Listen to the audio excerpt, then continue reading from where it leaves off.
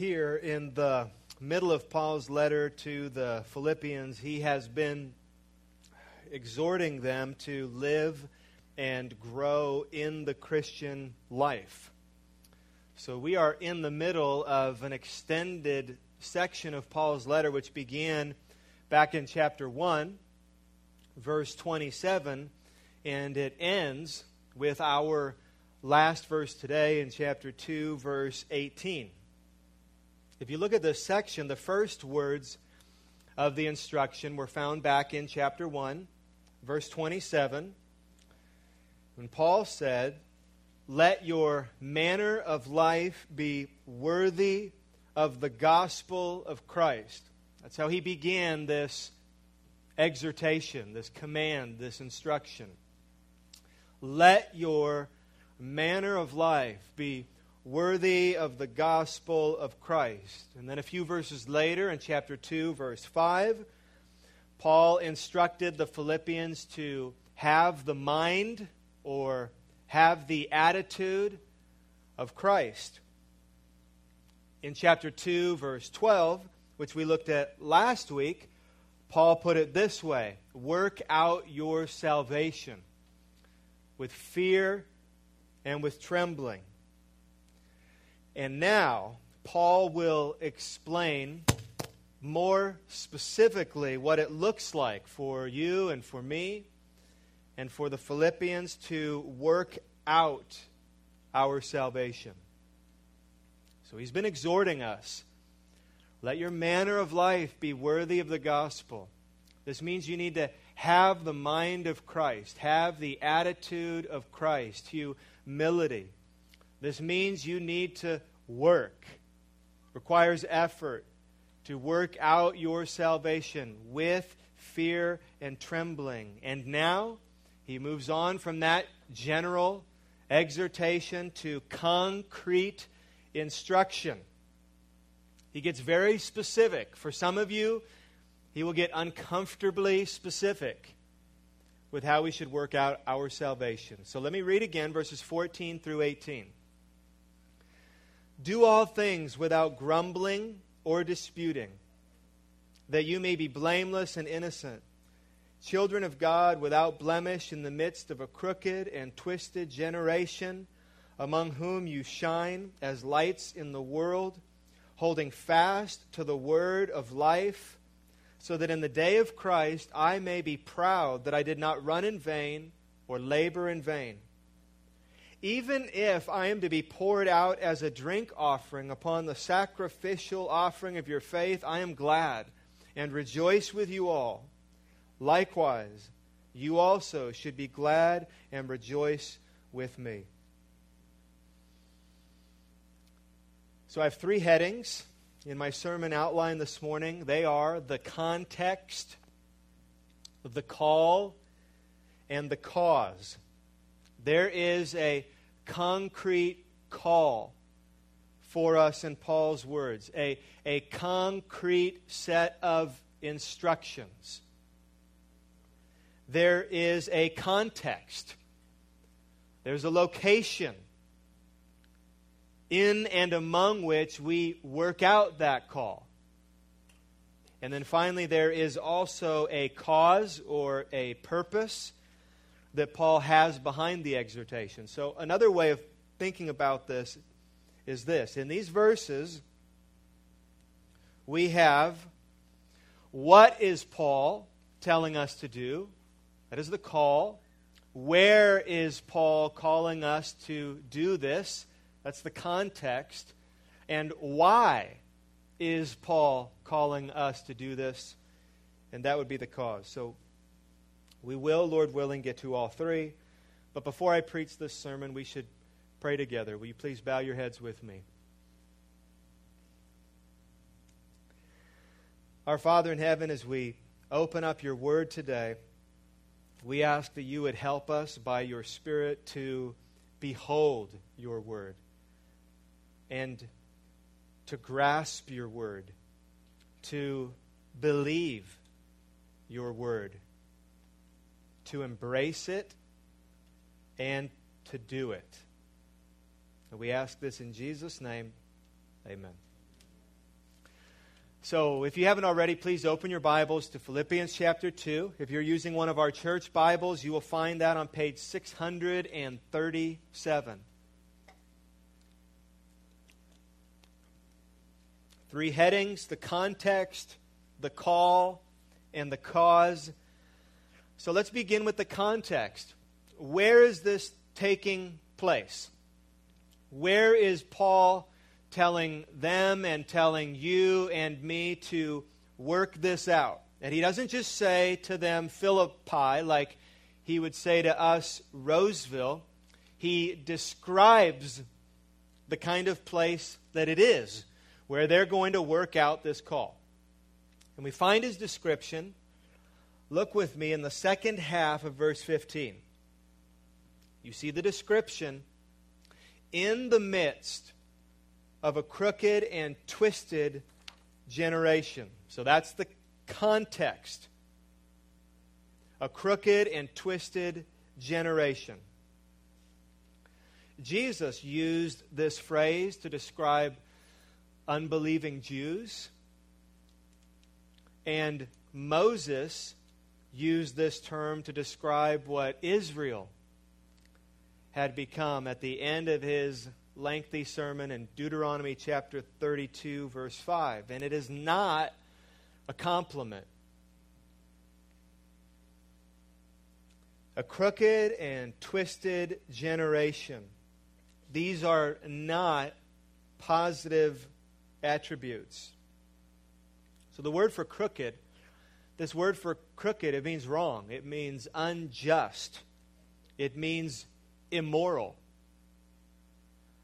And then the word twisted implies that things that are crooked weren't always crooked. They've been bent. They have been twisted. The word straight, right? The word straight means right. The word straight means true. And so a twisted generation takes what is straight and makes it crooked. So we too, we live in a crooked and twisted generation. We're not different in this regard. Think about what our culture has done with good gifts. Think about the twisting and the bending that our society has done with good gifts from God. Gifts like human sexuality and music and government and laughter and marriage and children and food. The list goes on. These are good gifts from God. All of those things I just listed, they are for our good and our pleasure, our delight, our enjoyment, and they are for the glory of God. And what we have done with those things as a culture is we have bent them back on ourselves. So these things that are meant to be straight ways to God, enjoying His good gifts, and in enjoying those gifts, enjoying Him with a heart and spirit of gratitude, but we have pulled the trajectory away from God, and we have bent and twisted these good things back on ourselves. We have perverted them. So that's what's happening in a crooked and twisted generation. It means that specifically. That is Philippi, and that is America. We work out our salvation, you and me, in a crooked, and twisted generation. We follow this call that Paul is going to give us in and among or in front of a crooked and twisted generation. So that's the context. That's where we're all going to work out this call. But let's move on and let's understand what the call is. There's two parts. There's a negative and a positive that you'll see in these verses. There's a don't do this, and there is a do this. The negative is in verse 14, and it is no grumbling or disputing. That's negative. It's don't do this. No grumbling and no disputing. That water bottle is so loud, Blaze. Blaze, I want you to put it down. Thank you. It probably wasn't distracting you, but I'm so easily distracted. So he's just taking a drink, but I'm just hearing this plastic. It's driving me nuts. Thank you, son. The positive is in verse 15. Shine as lights. So you hear that the negative, don't do this, no grumbling, no disputing. But then the positive, do this, shine as lights. So let's look at them both, but let's begin with the negative. Verse 14 says, do all things without grumbling or disputing. Do all things. In other words, obey. Do all things, all good things. Obey. Obey without grumbling. Obey without disputing. This means never grumble. Totally exhaustive statement. Never, ever grumble. Or some of your translations may say complain or murmur. And then he says never dispute. Or some of your translations may say question. In other words, the Christian life has a zero tolerance policy for grumbling and disputing. It's never allowed in the Christian life. So, we better understand exactly what they are. If we're never to do this, we better understand exactly what they are. Grumbling is more external and disputing is more internal. Let me explain. Grumbling is more external, happens out here, and the disputing is more internal, happens in here, in my heart, in my mind. Grumbling. We'll start with grumbling. You know what grumbling is. You know what murmuring is. Just saying the words sound like what they are. You ever notice that? Grumble, grumble, grumble, grumble, grumble. Murmur, murmur, murmur, murmur. When you complain, that's what it sounds like to other people. Grumble, grumble, grumble, grumble. Murmur, murmur, murmur, murmur. It's annoying, isn't it? Never, ever grumble. It is complaining. It is whining. It is self-pitying. It is wrong always. And the Bible points this out many times, of course, because the Bible knows, God knows that we struggle with this. I struggle with it and you struggle with it. But Paul makes it very clear. We are never to grumble. Grumbling is declarations of disappointment. Declarations of disappointment. That's it. It's not a part of something bigger, like a plan or a prayer. Grumbling just stands alone as an expression of unhappiness over people and circumstances. There's nothing good attached to it. You've been around others when they're like this, and I'm sure others have been around you and me when we are like this, and to say it lightly, it is a very unpleasant experience. This isn't pleasant to be around. And it is very, very contagious. It's very contagious. Think of it this way. Grumbling, complaining, or murmuring, it is communicating to God and others your ingratitude. At the end of the day, this is what complaining is. It is communicating to God and to others your ingratitude. And here's what Paul is saying. Never do that. Never do that. And what else is Paul saying? Never to do. It's something more internal. And the word I have in the ESV here is disputing. So this is not referring to an external behavior like complaining as much as it is referring to a sort of internal dialogue that sinfully questions God.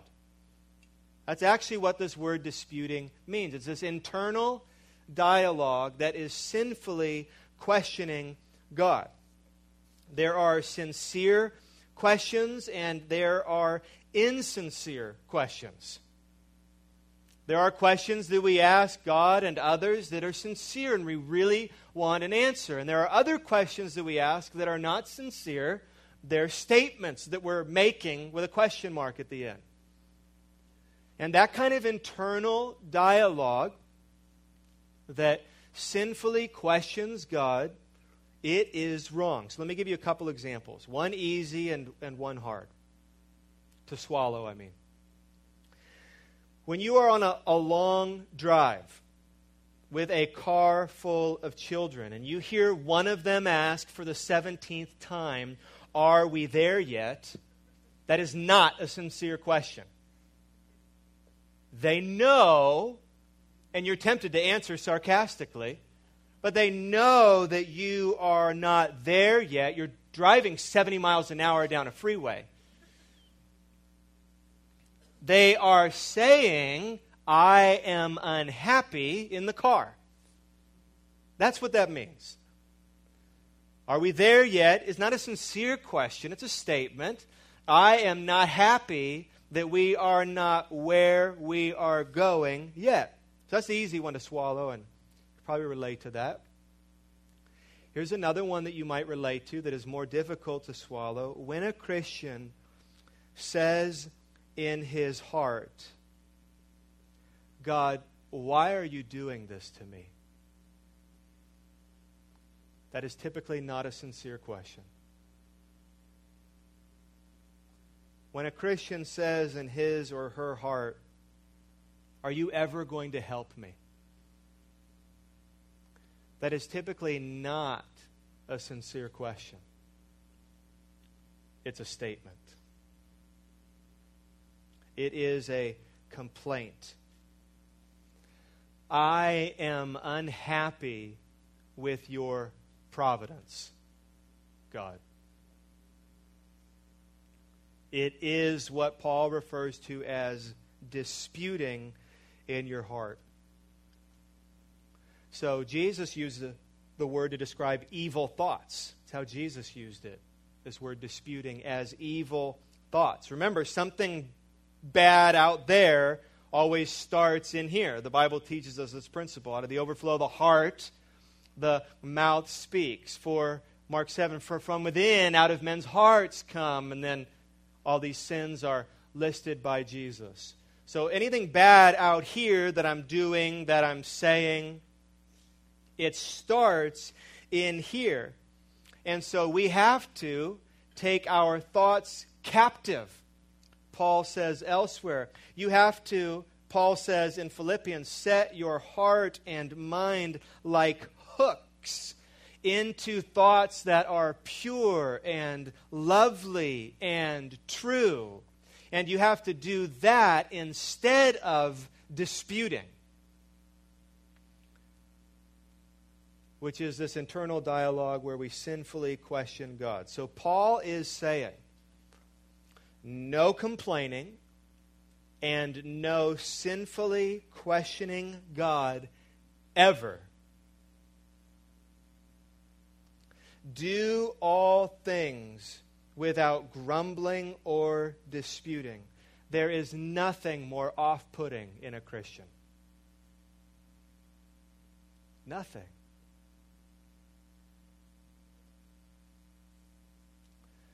Go down as deep as you can go, and the spirit and attitude of the Christian should be, if nothing else, gratitude. Gratitude. The Christian life, think of it this way, is an overflow of gratitude.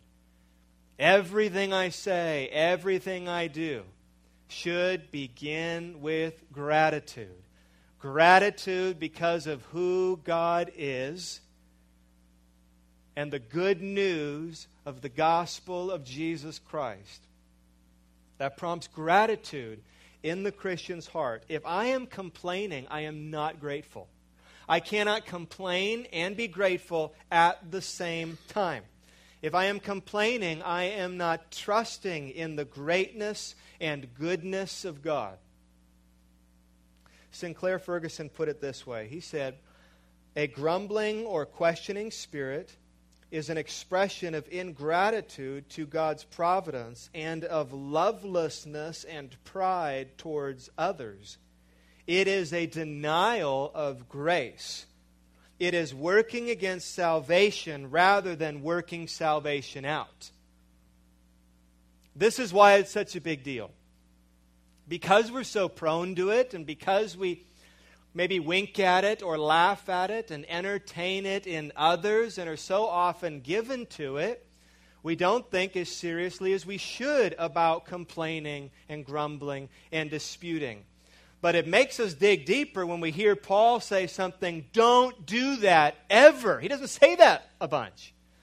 Don't ever do this. Don't ever complain. Don't ever murmur. Don't ever grumble. Don't ever sinfully question God. Don't ever dispute God in your heart. Why? It is an expression of ingratitude. And if the Christian is anything, he or she should be grateful. And now look at verse 15.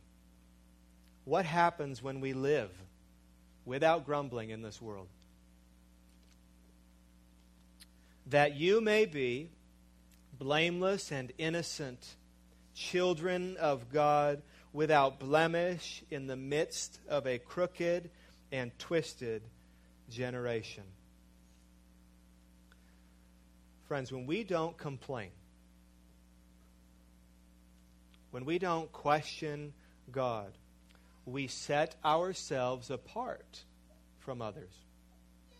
We set ourselves apart. We show ourselves, Paul is saying in verse 15, we show ourselves to be children of God. I decided not to take the time to get into this because it would probably add 15 minutes to this sermon. But I'll just say this, that if you were a first century Jew hearing this letter written by Paul, and you listen to this section, you would immediately think of wandering Israel after they were delivered from Pharaoh in Egypt. The same phrases are used. Crooked and twisted generation. That's exactly what Moses called that wandering Israel. And he called them that because of their grumbling and their disputing, their murmuring, their complaining.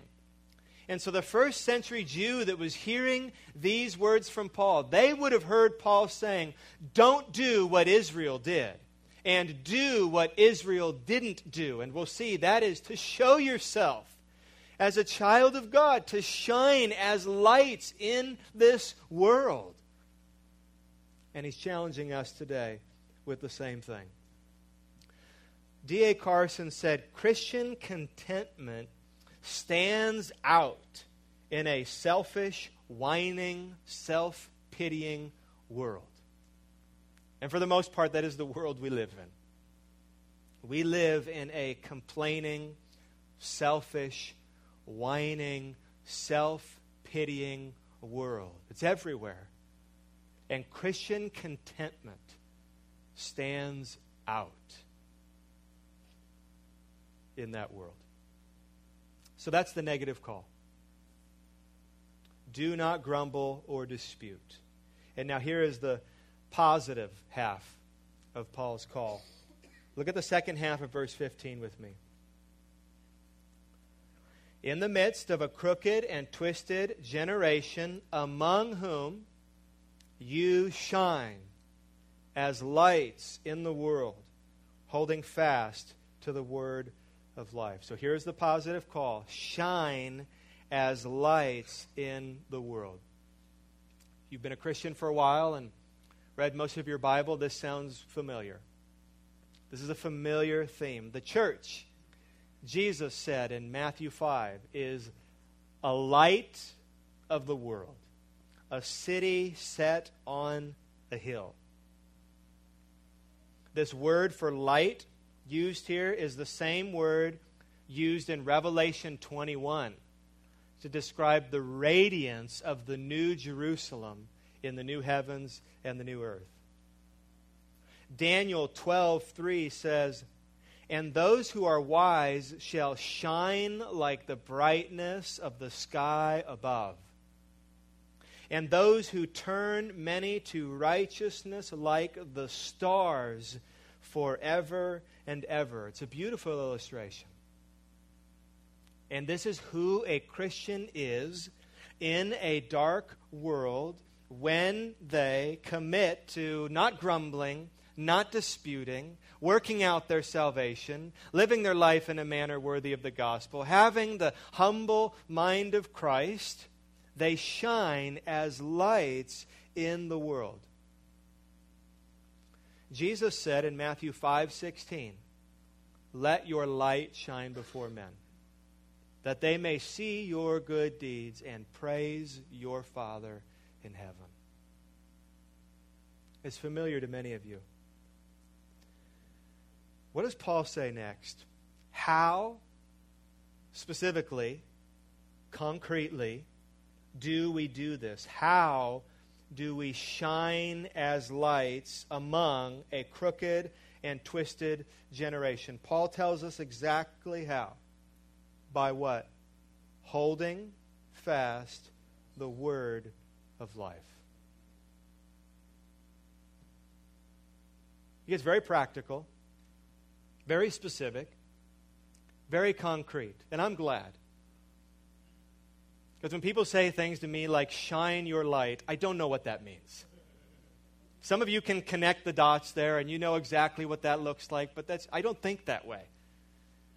So he says, the very next thing he says, shine as lights in the world, holding fast the word of life. So we're gonna hammer this for a while because this is at the heart of this call that we're looking at right now.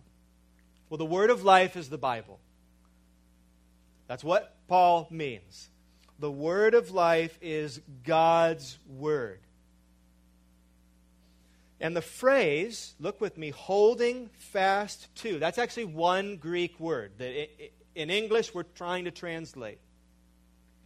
But it's one Greek word, and it means either to hold your position or to hold your focus. Paul probably means both here.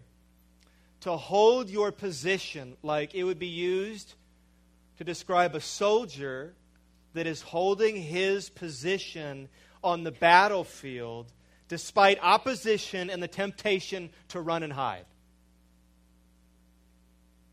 Explosions, bullets, men charging. Hold your position.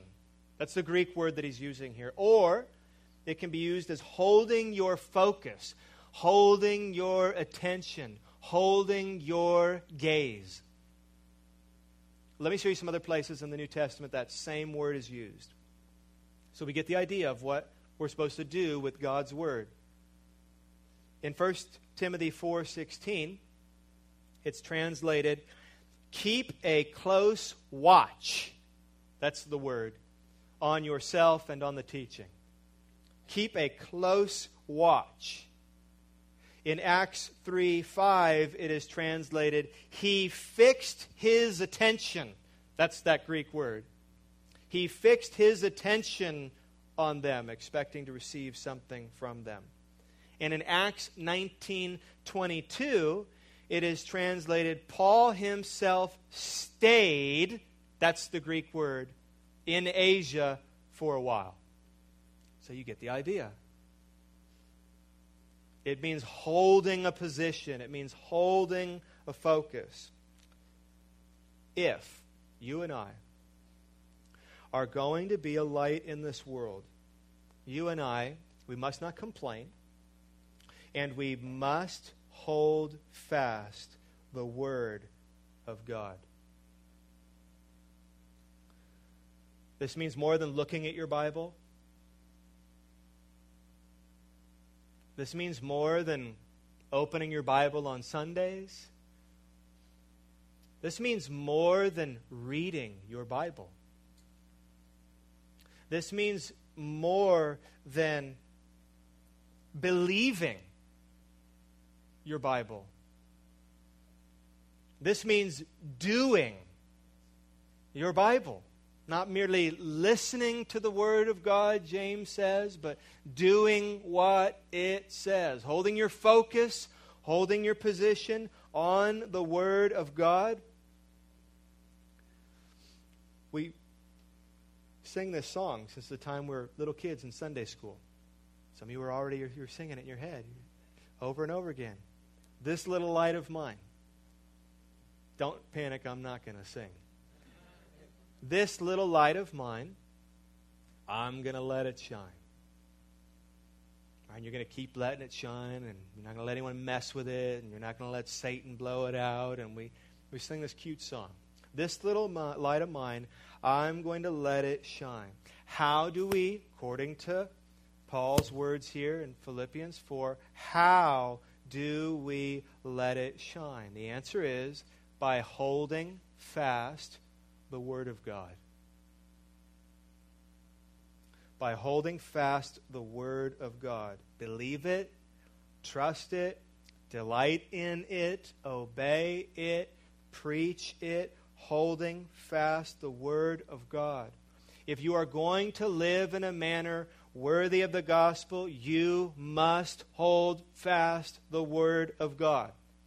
If you are going to work out your salvation, you must hold fast the Word of God. This is not optional.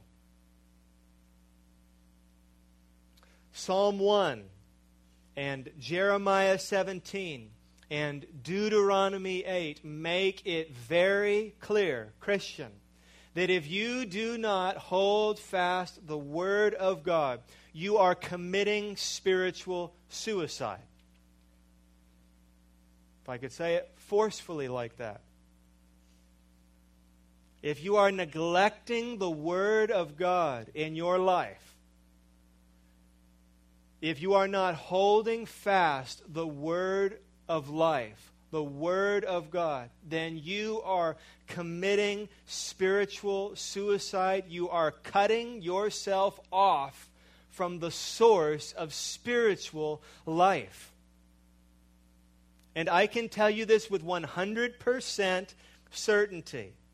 If, Christian, you are not holding fast the Word of life, it is only a matter of time before your life falls apart. I promise you.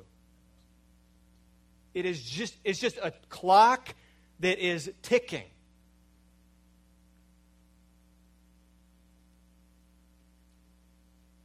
This is the force with which Paul is writing. Hold fast the Word of life. Psalm 1, you know what it says. The one who delights in the Word of God, he is like what? A tree that is planted by streams of water. And those leaves don't wither. And it's always producing fruit. And where's the tree? Planted by the water. And what's the water? It is the truth, the Word of God. He is delighting in God's Word. And if you are holding fast the Word of life, you are like that oak tree that stands firm. And if you're not holding fast the Word of life, it doesn't take much for that tree to break. Jeremiah 17 says the same kind of thing. Blessed is the man whose trust is the Lord. He is like a tree that sends out its roots to the water. And when the heat comes, he's fine. Leaves don't wither, producing fruit. But if you don't hold fast to the Word of life, Jeremiah 17 says you're putting your trust in man. When the heat comes, it says, You're like a shrub. You're like a tumbleweed. And the slightest breeze pushes you wherever it wants to push you. You know what the heat is in your life. The heat is temptation. The heat is a difficult circumstance. The heat is a disobedient child. The heat is a broken relationship. The heat is the loss of a job. You all experience heat all the time. And Jeremiah 17 says, when that heat comes, you're either going to be a tree or a shrub. And it depends on whether or not you're sending out your roots to the Word of God. Deuteronomy 8. Do we believe that? Man does not live on bread alone, but on every word that comes from the mouth of God. So we shine as lights in the world by holding fast the word of life. So that is the context in a crooked and twisted generation. That is the call to do all things negatively here, with no grumbling, with no disputing, and then positively shine as lights in the world, holding fast the word of life, holding your position on the Word of God, holding your focus on the Word of God. And now finally, what is the cause? What is the cause in front of all this that Paul is calling the Philippians, is calling you and me to? Why, in other words, is Paul calling them this way? What is the purpose? Well, we're going to find it after the "so that" in verse 16. That phrase, "so that," tells us that a cause is coming up. A purpose is coming up. And what Paul says, I think it is shocking. The cause. I had to spend a lot of time working this out. I can think of a dozen other things I would expect Paul to say. Knowing Paul's writing pretty well, I could think of a dozen other things that I would expect him to say. Let me give you a couple examples. Things like, do all things without grumbling or disputing, shine as lights of the world, so that men and women will come to praise your Father in heaven. I would expect Paul to say that and give that as a cause. Or maybe this, do all things without grumbling or disputing, shine as lights in the world, so that your heavenly Father will be pleased. I could hear, and I do expect Paul to say something like that, but that is not, look with me, that is not the cause Paul puts before them. And because this is a little different, I want to encourage all of you to really focus with me. This is very different what Paul says. So focus and listen with me. Let me read it all together, and we'll get that cause at the end of verse 16. Do all things without grumbling or disputing, that you may be blameless and innocent, children of God without blemish in the midst of a crooked and twisted generation, among whom you shine as lights in the world, holding fast to the word of life. Here it comes. So that, what's the cause, Paul? What's the purpose? So that in the day of Christ, I may be proud that I did not run in vain or labor in vain. And I was surprised by that. I was shocked by that. Paul is saying, work out your salvation in this way so that when Jesus returns, I may be proud of my work and know that it was not wasted. I was surprised by that. Didn't sound right to me at first. But that's clearly what Paul is saying. Do it for me. I don't know how to read that any other way. Paul is saying, do it for me. Do it for my joy. Now that, of course, we know from what Paul has already said is not the ultimate cause. It's not the ultimate purpose, but nevertheless, it is a cause that Paul puts before them and puts before us now. So I was thinking about that. This would motivate you if you really loved the person who was saying it and you knew that they really loved you. That would motivate me. That would motivate you. If someone says, do it so that I can be proud of my work and know that my ministry on you is not wasted, do it for me, do it for my joy. If the person's saying that, if you know how much they love you, and if you love them, that would be motivating. As Christians, we're motivated by love and loyalty to God and love and loyalty to others. In your family, in your church, that's true. We are motivated not only by our love and loyalty to God, and should be primarily, but we're also motivated by our love and loyalty to others, especially, I think, those who have made an investment in us. You experience this on a simple level by wanting to make those proud who have made an investment in your life. Many of you have experienced that desire. I mean, for myself, when I think about the rest of my life, as I, by the grace of God, as I, Eric Myers, by the grace of God, stay loyal to God and to my wife and to my children and to all of you, as I do that, I can think, as I think about that future that by God's grace will be before me, I can think of several men who have made a significant investment in me. They just started coming to my head. Maybe like for the Philippians, Paul would have come to their mind.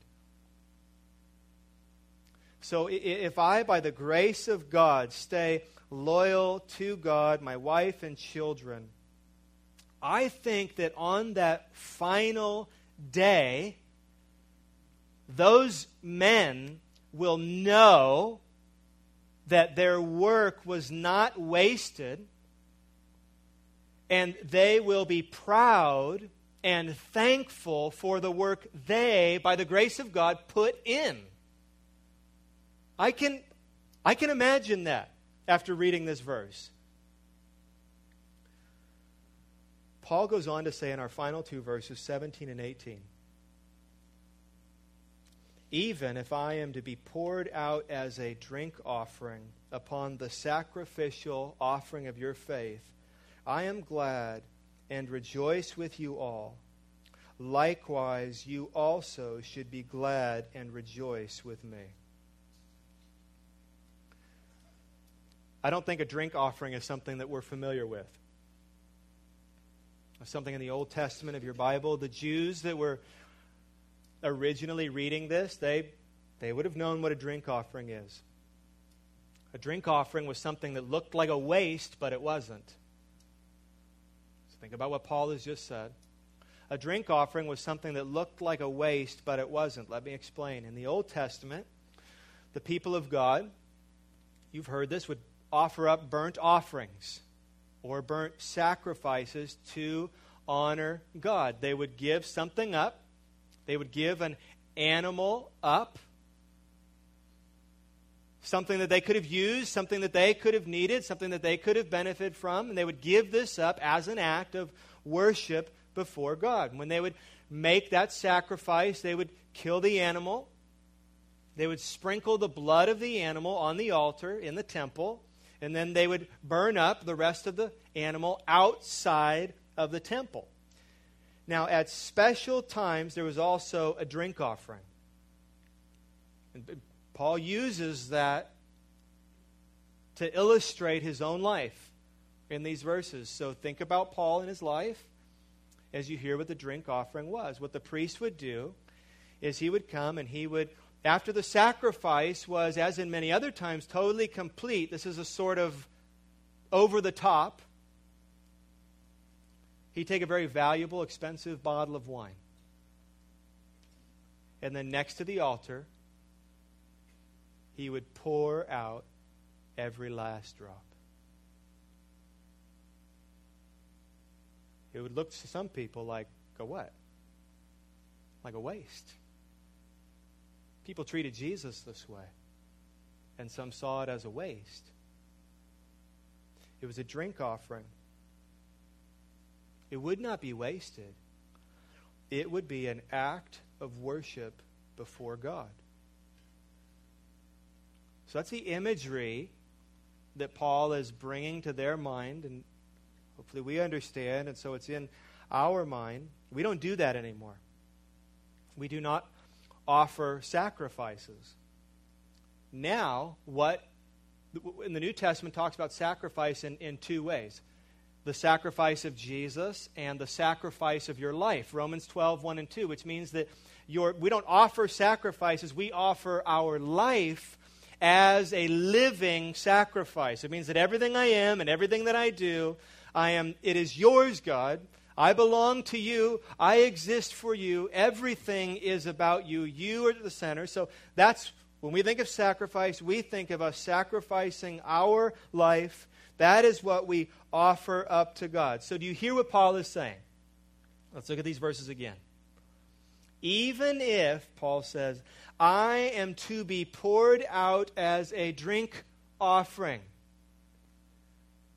that would be his execution, which he knows is a very real possibility and will happen in his near future. Poured out completely, nothing left. Even if but this is the imagery he gets in their head, if that execution, which they don't want to have happen, they love him, but he says, here's what it's like. Even if I am to be poured out as a drink offering upon the sacrificial offering of your faith. That's their Christian life. That's the sacrifice that was on the altar, and the drink offering was poured out next to it. So here they are, living their life for Christ.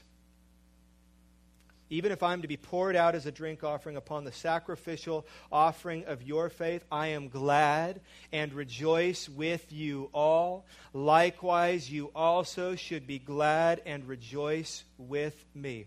Do you hear what Paul is saying as he faces possible execution? He is saying, I am happy to have my life poured out for you.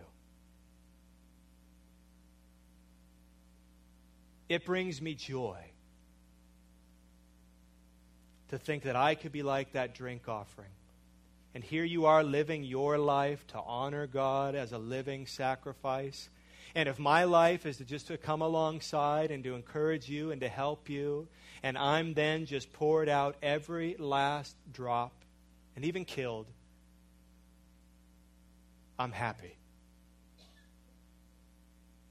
What love Paul has for these people.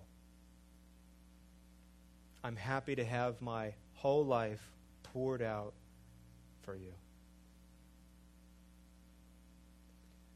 In conclusion, I'd like you to consider a couple things in light of this cause that Paul puts before them, and of course he puts it before us. Before I ask those two questions to consider, let me read two quotes. These are both from Ligon Duncan. I think this gets us ready to consider what we're going to consider. He says first this: in order for us to grow in grace, God throws gifted and godly ministers and pastors and elders and Christians into the service of our growing in grace. And they live, and they bleed, and they ache, and they die, all so that we'll do what? Grow in grace. So think about that. And then he says this. And this had me this week. Do you realize the cumulative investment that God has now made in your sanctification? He sent Augustine into the world, and Athanasius into the world, and Martin Luther into the world, and John Calvin, and John Owen, and Jonathan Edwards, and John Murray, and every other saint whose name you can think of, all for what? For your sanctification. Wow.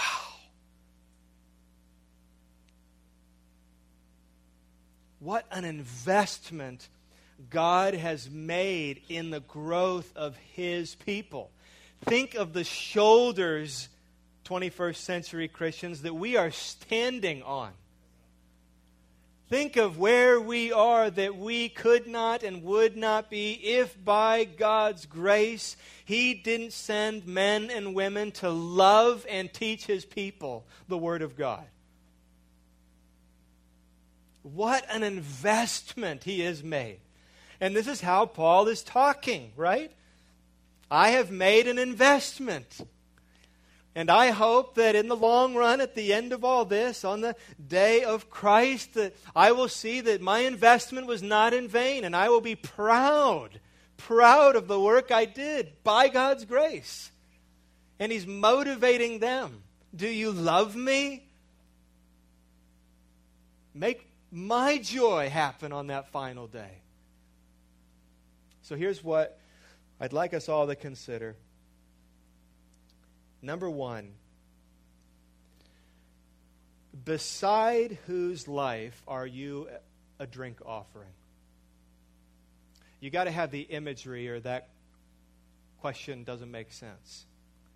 So remember the imagery of a person living their life for Christ, that is the sacrifice, and the drink offering poured out, spent, expended to complete this offering to Christ.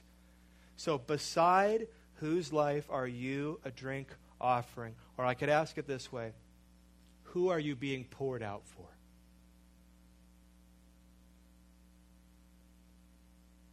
Who are you being poured out for? Who are you not grumbling or disputing for?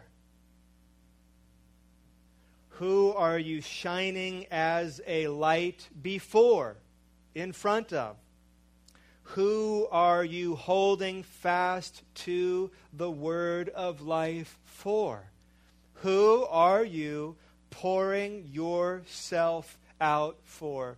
Who are you happy to be spent for?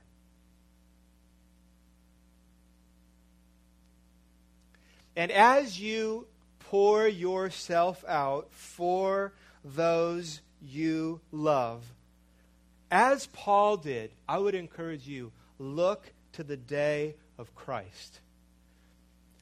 Do you think long term like that? Or do you think more short term? We typically measure success by what happens in the next 5 minutes. And if you do that, you're going to get discouraged over and over, because those lives that you are pouring into are not yet what they will be. So are you looking to the day of Christ? That is when your work and your teaching and your pastoring and your coaching and your ministry and your parenting will come to fruition. And that's what Paul's looking forward to. Not next year, not, hey, when I visit you next Christmas, not, here's a 5-year plan. On that day of Christ, I hope that on that day, I can look back and know that my mission did not fail. And I will be proud of you and proud of the work, by God's grace, I put in. So friends, beside whose life are you a drink offering? And second, and lastly, who has been a drink offering beside your life?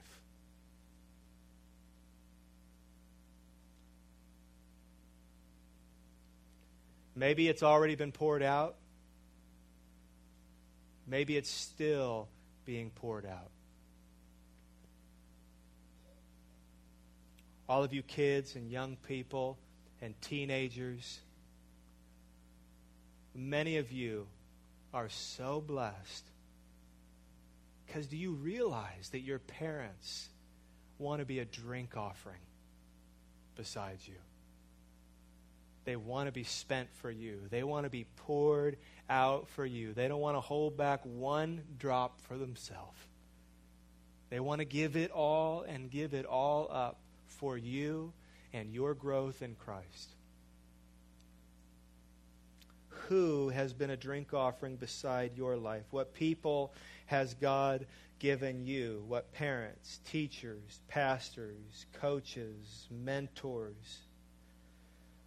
Know that as you work out your salvation, as you grow in grace, as you fight the grumbling and the disputing, and as you shine like a light, know that you will bring joy to their hearts.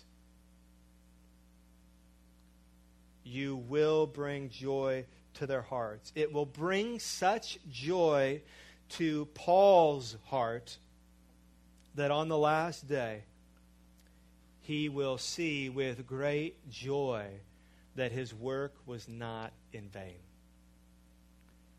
Let's pray. Our Father in heaven, thank you for all that you have done for our good. God, we, of course, are ultimately thankful for the cross and the sacrifice of your Son. We would not have begun. We would not have a starting point spiritually if it wasn't for him. But God, we are also so thankful for how you, by your Son, by your Spirit, have brought others into our lives who have sacrificed themselves. Some people we know, some people we don't know, but they have laid such a foundation for us. And they have invested so many words and so many prayers and so many tears. And you have used it all for our good. Not a bit of it was in vain. God, for those who are here who are pouring themselves out and discouraged, I pray that they would be encouraged to know that you are a good God who does all things well and bring to completion those things that you started. That on that last day we will have only reason to rejoice. And for those, God, who have been much invested in, I pray that you would fill their hearts with thankfulness and fill their hearts with gratitude for people, and most of all for you. And we ask these things in Jesus' name. Amen.